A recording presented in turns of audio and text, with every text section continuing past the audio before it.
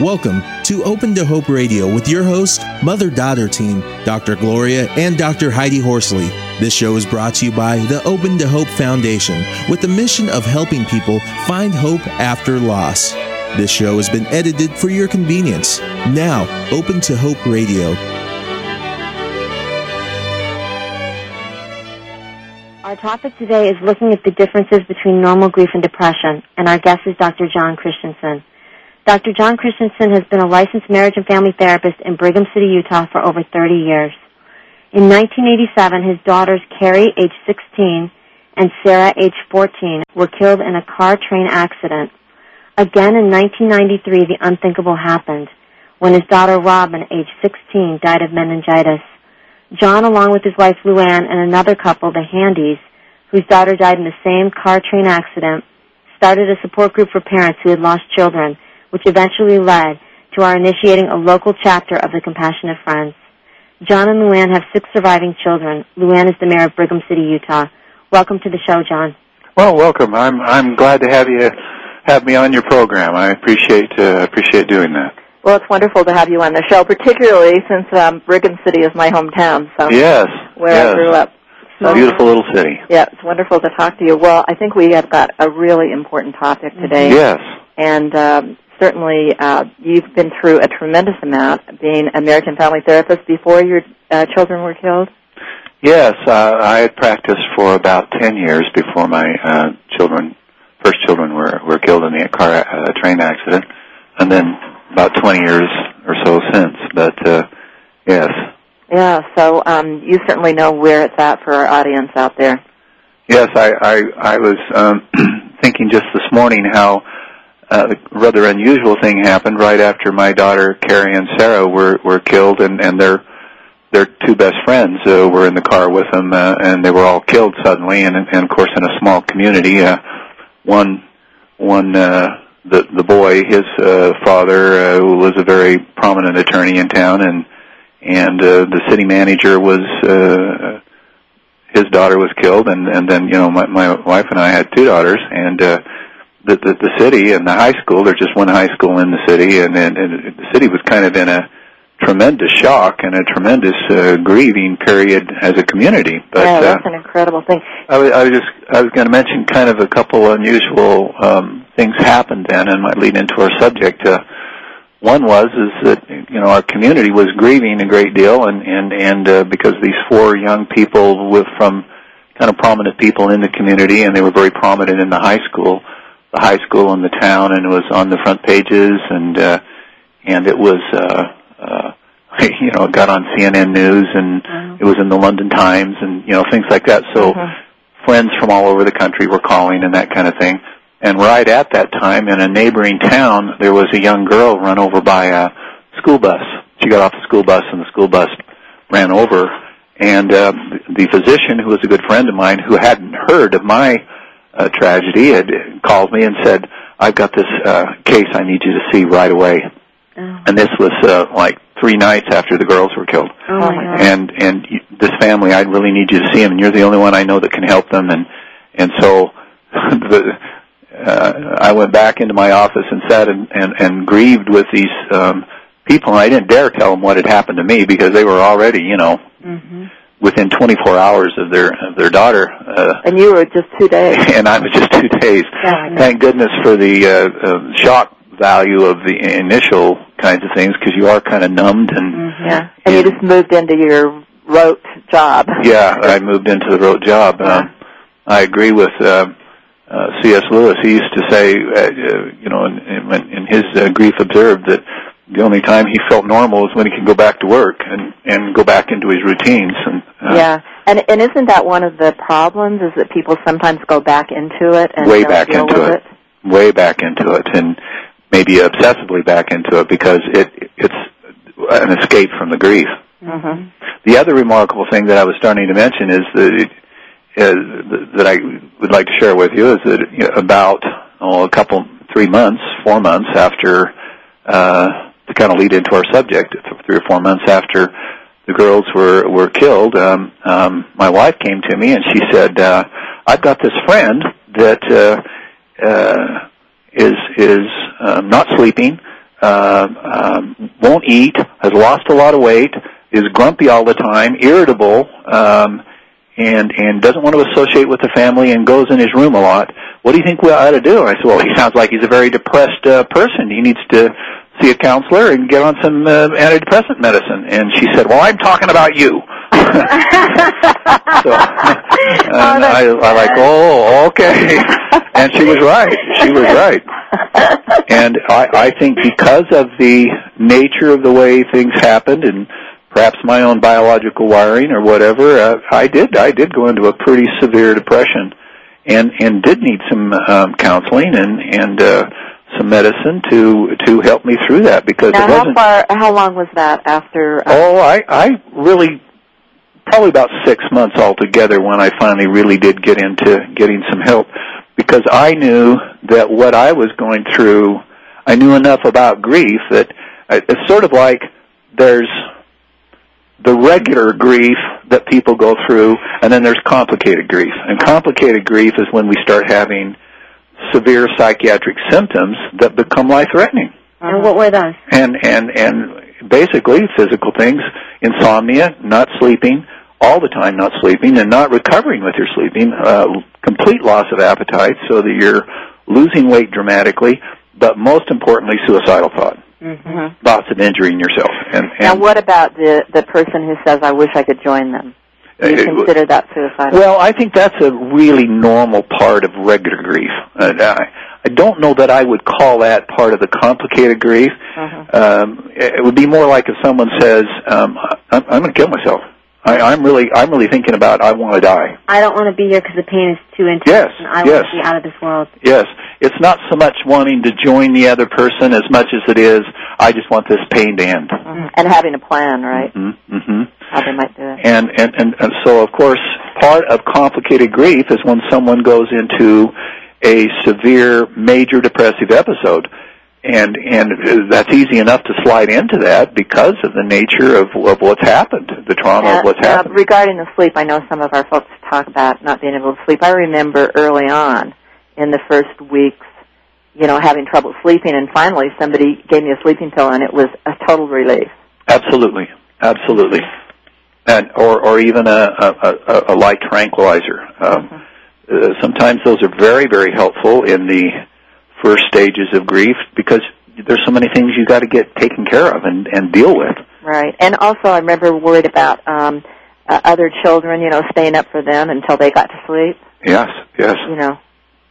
Absolutely. And all of what they're going through. Yeah. So we're talking about, for you folks that are out there newly bereaved, if you can't sleep early on, it's different than not sleeping 6 months later, right? Right, exactly. And really what we're looking at with complicated grief is number one would be, you're kind of close to a year down the road, and physically you're still really having a lot of symptoms and having a lot of negative self-damaging thoughts. And another form of complicated grief that they're really beginning to look at in the research right now is how the death of a child produces post-traumatic stress disorder. Mm-hmm. And they're not calling it that yet, but it has all the same symptoms as post-traumatic stress disorder, particularly when the death is sudden. Mm-hmm. Mm-hmm. And what would be, for our audience out there who don't know what post-traumatic stress syndrome is, what are you talking about?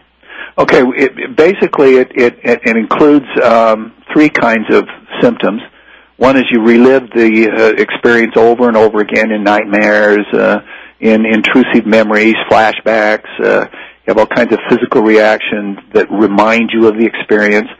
Then second would be the efforts to avoid people, places, activities, feelings, thoughts, anything that reminds you of the event, of the loss of the child. And the loss of interest in everything, feeling complete numb and estrangement. And then the third group of symptoms is heightened arousal and vigilance, very irritable, angry outburst, the startle reflex is high, again, heavy insomnia, poor concentration, constantly on guard, hypervigilant. Some of those symptoms you have early on, and where it becomes again, complicated, where perhaps counseling or you visit with your family physician or perhaps some medications would be helpful, is when the symptoms persist at a very high level, and people just aren't able to shake this traumatic experience being the ruling influence in their life. In other words, they discontinue functioning completely because the traumatic experience rules everything that they do. And now it isn't just when they're thinking about their loss of their loved one or their child. It's all the time. It's every minute. They're over their whole life. Jumpy and irritable and cross and hypervigilant and looking over their shoulder. They don't want to go anywhere. And of course, so we got this whole post-traumatic stress disorder complication. We certainly have people that go from regular depression and grieving to a severe clinical depression, and then we also have people that go from normal anxieties that you would expect in grief, being kind of scared and panicky that would happen again, to people that start having panic disorders and agoraphobia, can't go out of the house, don't want to go around anybody, and become shut-ins, become prisoners to their disorder. And so any of those three things, that's a complication. That's not normal grief. I almost wish that when we talk about grief and we say, well, people become depressed, that's one of the stages of grieving, that we wouldn't use the word depression. We'd use the word,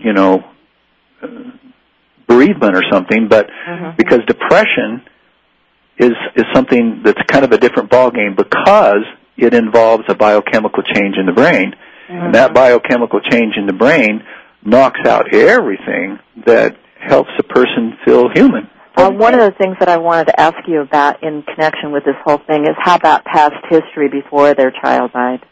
And that's a big contributing influence, past history of death, but also past history with the deceased, what their relationship was.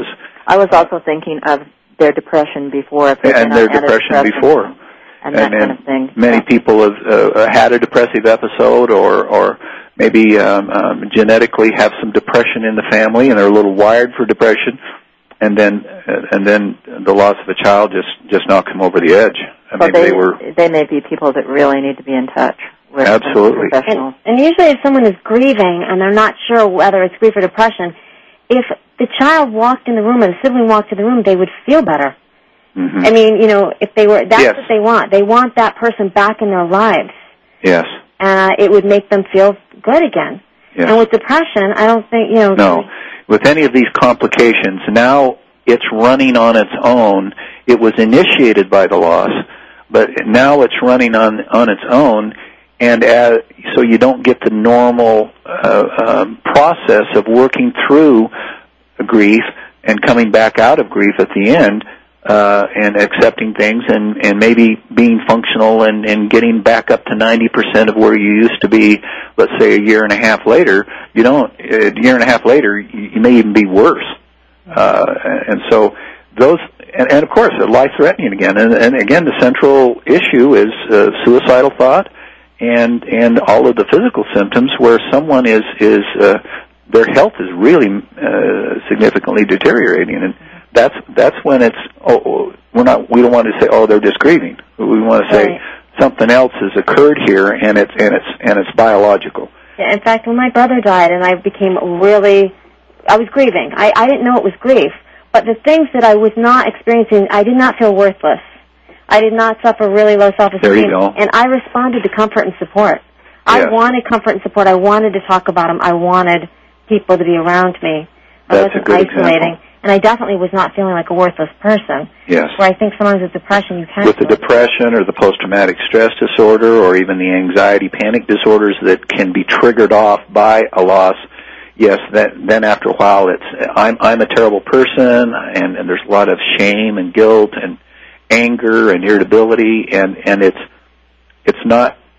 doesn't seem to be directly related, but it is. I mean, it was triggered by the initial loss, but now it takes a life of its own. And I don't know what our time's like, but I have a question to ask you, and the question is, was your depression different when you lost your third child, you've lost 3 children, you've had multiple losses. I was just wondering if the depression was different. When my daughter Robin died, and that was what was the time? That was 6 years later. She got sick on a Friday night. Neisseria meningitis is an extremely nasty disease, and it causes the brain to swell very rapidly, and it goes through the nasal cavities into the brain, and there's really hardly any way to arrest it unless you catch it very early. She got sick on a Friday night, and by noon she was brain dead. Oh my the next day, she just got a really bad migraine. I said, "Go to bed. You got a migraine.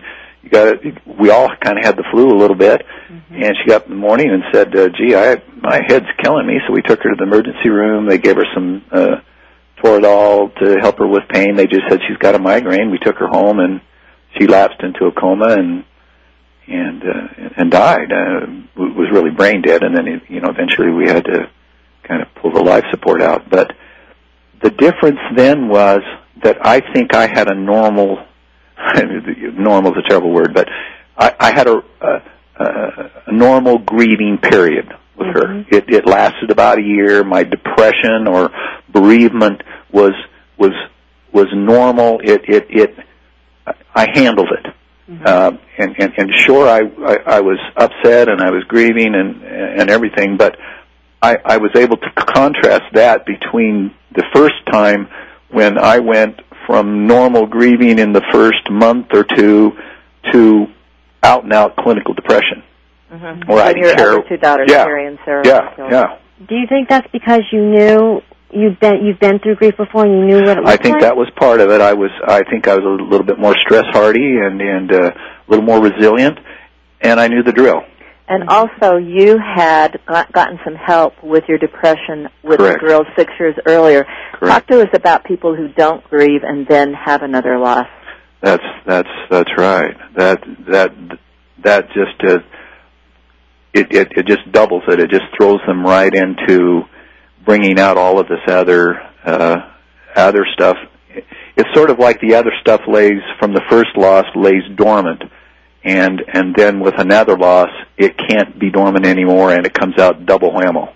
So what we're saying to you folks out there, the newly bereaved, is that if you're 6 months into it or whatever, you don't see improvement, you see some of the things that John's been talking about with you or your family member, you need to get some help because it's not going to go away. When things happen later on, it's going to come back and bite you. Exactly.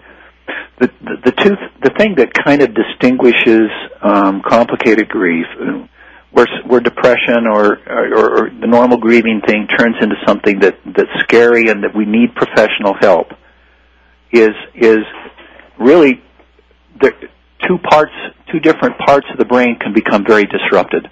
One part is the part that releases our normal stress hormones. We have 5 stress hormones that are released, adrenaline, noradrenaline, and so forth, into our bloodstream, and it gives us the flight or fight or whatever. With a sudden loss, that can be so disrupted, that part of the brain, that the system becomes like a hair trigger. It short-circuited. And so now instead of a little thing happening and you releasing a little bit of adrenaline and noradrenaline in the bloodstream, a ton load is released. And because for at least temporarily, that part of the brain is so damaged that tons of stress hormones are released all the time, and that produces the acute stress disorder, post-traumatic stress disorder, panic disorders, agoraphobia, because you have all of those horrible steroid stress hormones in your bloodstream, a ton load of them. I mean, tons and tons of them running through the bloodstream.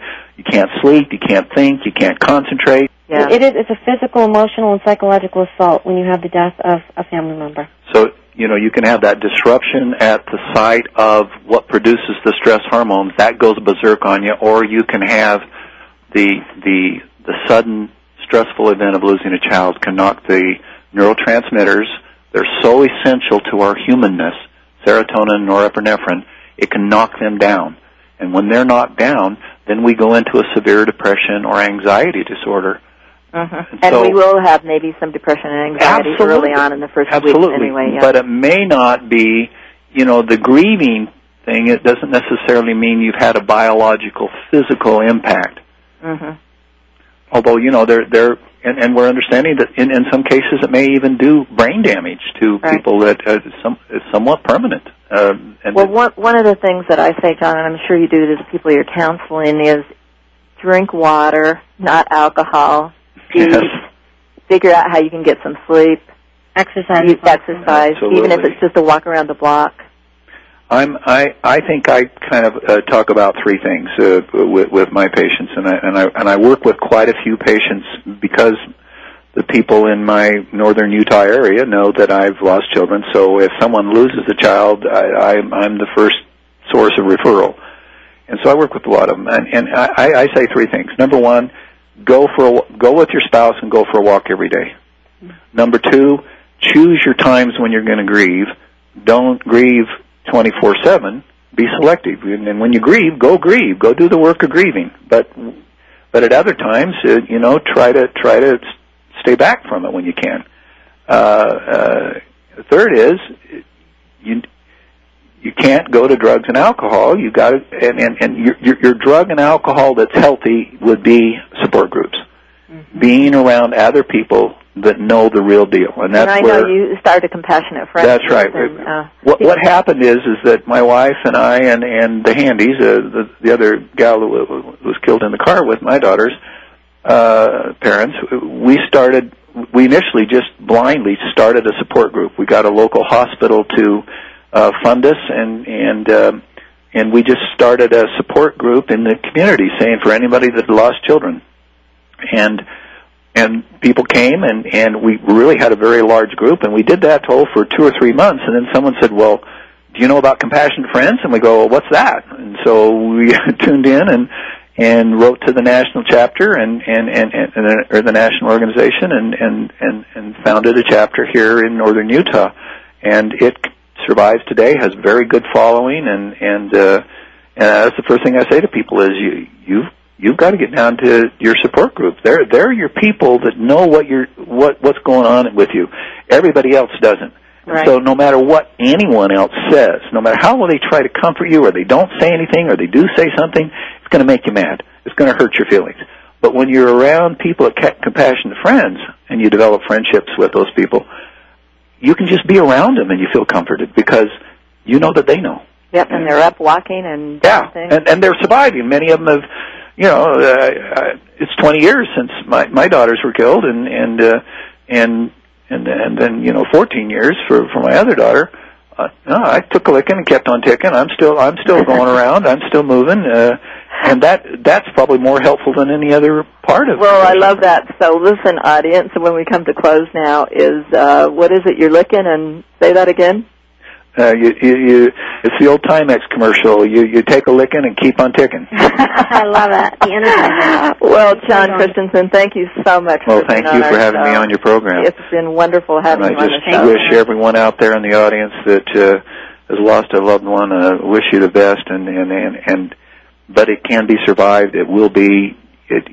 But time. It's time, and it's a process. Please don't believe it's something that you should just do. It's a process, and you just got to give it that 1.5 to 2 years. If it's a year to 1.5. If it's not sudden, if it's sudden, it's more like 1.5 to 2 years. You just got to give yourself a break and be good to yourself and take it easy and pull back, and you can get back to about 90% of normal. Now, I don't think I'm ever going to be 100% of normal. I believe I'm always going to be a little bit different. Mm-hmm. But up in the 90s, that's good. Not bad. Well, thank you again for being on our show.